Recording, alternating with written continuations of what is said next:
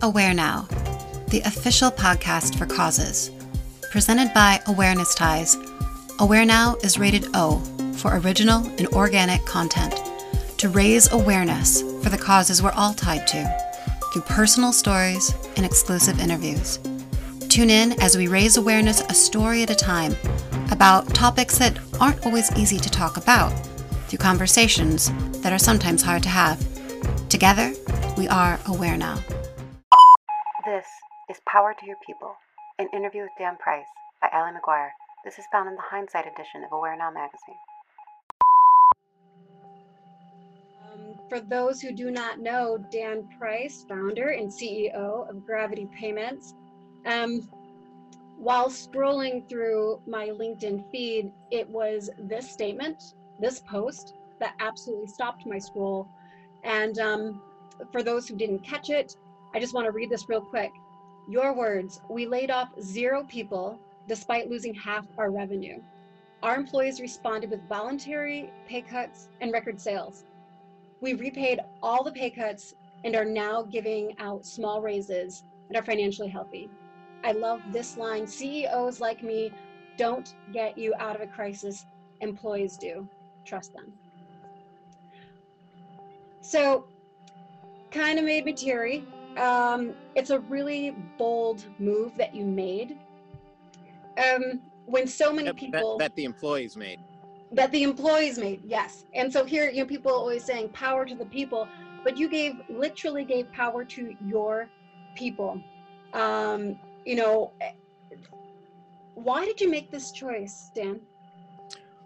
Well, I mean, I didn't have any other option. I didn't have any capability of it. And, our team has just come through every time, and one thing that is probably worth pointing out for context is like what we do, because like our job is to help small businesses, and small businesses lost 55% of their revenue. So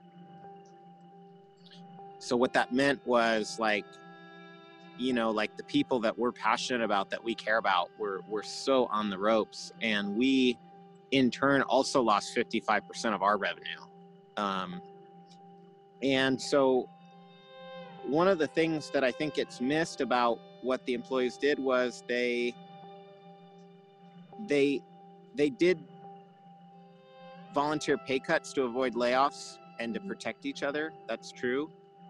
But they also volunteered pay cuts to not increase fees for small businesses. Like one of our competitors, Heartland Payment Systems, they were facing the same crisis as us, and they added a $100 fee to all of their customers, which would have solved it for us. And our employees knew that, because I didn't say like, we can't do this or we can't do that, be it increase fees for customers, for small businesses, or do layoffs. What I said was, I'm not going to make any decisions on this for at least a week, because I think you all deserve full transparency. And I said that I hoped we wouldn't do one of those two things, but I did present every option to the team, even options that would be horrific for me personally and for all of us.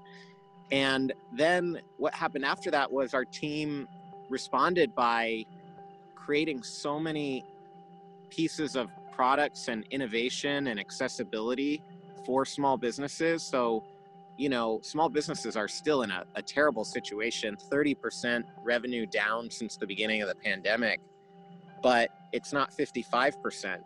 And part of that reason is because of people at Gravity Payments. So, I guess it's just a long way of answering your question, which was like, there really was no other option. And what turned out was that the employees, cared so much about what our mission was and what we're fighting for, those small businesses. They were willing to do whatever it took. And when somebody clearly has that type of motivation, and that's not due to me or our culture or anything like that. That's due to those people. Like that's who they are. It would just be stupid to not put that power in their hands. I don't think it takes some kind of brilliant genius to figure that out.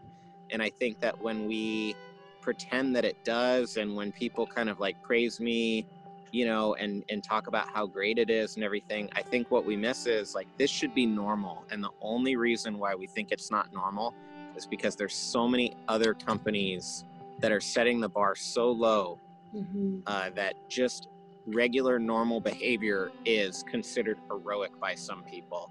And I think that's really sad. Right. Agreed, for sure. And the fact, I think, speaking as the founder, as the CEO, you know, you kind of have a track record of creating trust and with your employees. You know, back in the day in 2015, taking that $1 million pay cut and saying, hey, you know, let's even the playing field here. I want to make sure that you're cared for and that you're compensated, to give everyone that 70,000 minimum salary. That was another bold move. So when we look at like risk versus reward in all things business, with that move that you made, how have you found the reward from that risk that you took? Well, Allie, I really appreciate you know, what you're highlighting, what you're saying. And I really do. I'm happy we get to spend this time together. I kind of disagree with you, which is, I don't really think that I created trust, or that move created trust. I think that the way we were doing it before, having a pay scale at the bottom of $30,000 and at the top of $1 million, and a lot of the other things that we've been conditioned to believe are normal and are acceptable and are quote unquote, you know, market forces that none of us can control, I think those things are ripping away trust.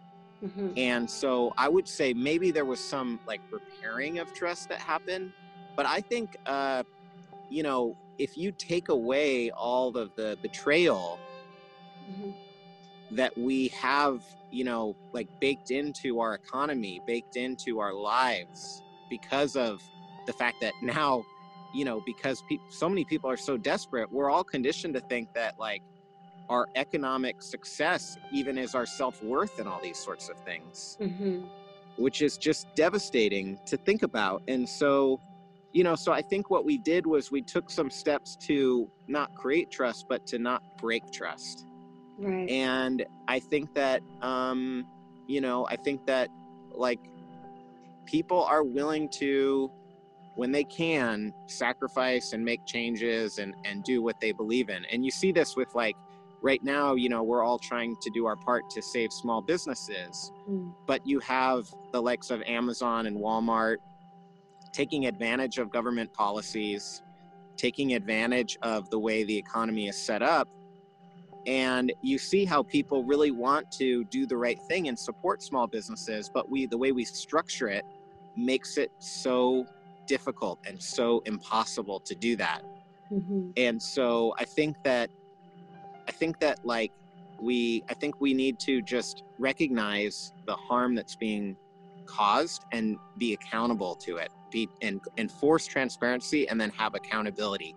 And I think if we want to try to repair the trust that we're losing by how the system is currently unfairly rewarding those on top and unfairly punishing basically everybody else, you know, if as long as the system's like that, we are going to be ripping apart people's trust and goodwill every single day. Well, and when it comes to, agreed, when it comes to trust, so what advice would you have for other founders of companies who, you know, are at the helm in these really crazy times and who are scared themselves, just as scared as their employees perhaps, who want to make these bold steps that you are? I think the word that you just said, that we just spoke on, trust, for you to trust your people. And like you said, you know, that, you know, they're smarter than I am. They're doing a great job. I trust them to make the right decision. I feel like there's a lot in of people in power roles that are uncomfortable delegating that and having that trust. How do you build that? I think my advice would be to recognize the asymmetries in your relationships.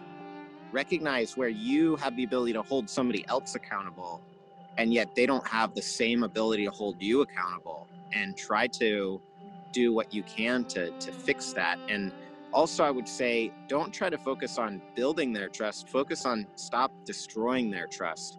A similar analogy is motivation. A lot of people are like, oh, your employees are so motivated because you're a good leader and you have this $70,000 minimum wage policy, and that proves yada, yada, yada.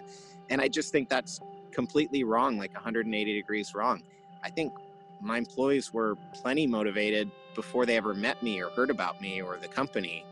And I think that, you know, instead invest in their capability, invest in their, you know, if you want to think of it as agency or license, but basically, like, what I mean by that is invest in undoing how you're basically creating a dependency where they have to fear you and they have to be dependent on you, by giving them the tools and resources that are rightfully theirs. And even that phrasing, giving them, you know, it just is just messed up the way we kind of have things structured. But stop taking it away from them. And so I would say that is a journey that we have a long way to go at Gravity Payments. And it's not something where all of a sudden you wake up one day and decide, you know, I'm going to stop being so bad. It's like, I'm going to try to get a little bit less bad every day. And I think that that is the right way for leaders to approach it and avoid the type of self-deception that makes people think that they're some type of hero or genius, when in reality, they're probably being, relative to their employees, in many cases, over-rewarded. Now, the exception to that, I would say, is very small businesses, where the business owner is in a not in a good situation. And I think in that case, my advice to that business owner would be honest about what your intentions are with your team, and that you want to solve these things, but you don't see how you have the resources. You have to be fully transparent if you want to go that route. The employees have to have access to pretty much everything that's not like private information against one individual. And they need to have a voice and a mechanism to hold you accountable as you are creating that reality together. So get the systems and structures and the intentions right. A perfect example of this is, you know, we had to like suspend raises and things like that because of the crisis we're in. But we said, as soon as we said, at what point does it make sense for us to resume and then backdate raises and make up for lost time of raises? And we all worked on that together, and we came up with with metrics that we all agreed on, you know, that everybody approved of and agreed to. So, you know, so that's an example of how that's not where I want to be. I'm not the type of, I don't want to be that person that's not giving people the raises they deserve. So let's fix it together kind of thing. I think that's the absolute minimum that we should expect from our leaders. And yet we're not even getting that. Right. Well, you certainly speak to integrity and to practice what you preach that way. And it sounds it's exactly what you're doing. And hopefully your model is one that other companies will adopt as well. Just can't thank you enough for the word that you shared. And just, again, by leading by example, it was inspiring to read your post and encouraging to hear your words. And there's hope there.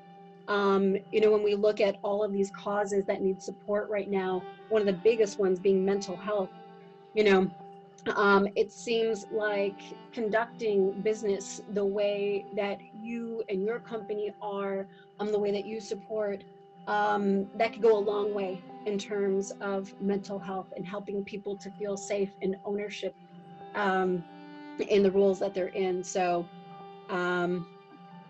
yeah, thank you so much for all of this. So appreciate your time, Dan. I appreciate you. I appreciate you doing this. Again, I would kind of say, you know, I think that the status quo is actually hurting people's mental health. And I think we're trying to hurt it less. And we don't want to hurt it at all. But, you know, if you're paying somebody less than a living wage, if they have to work too much, if they have too much stress and it's not a reasonable, you know, position that somebody could be in for 20, 30, 40 years, it's going to have a toll on somebody's mental health.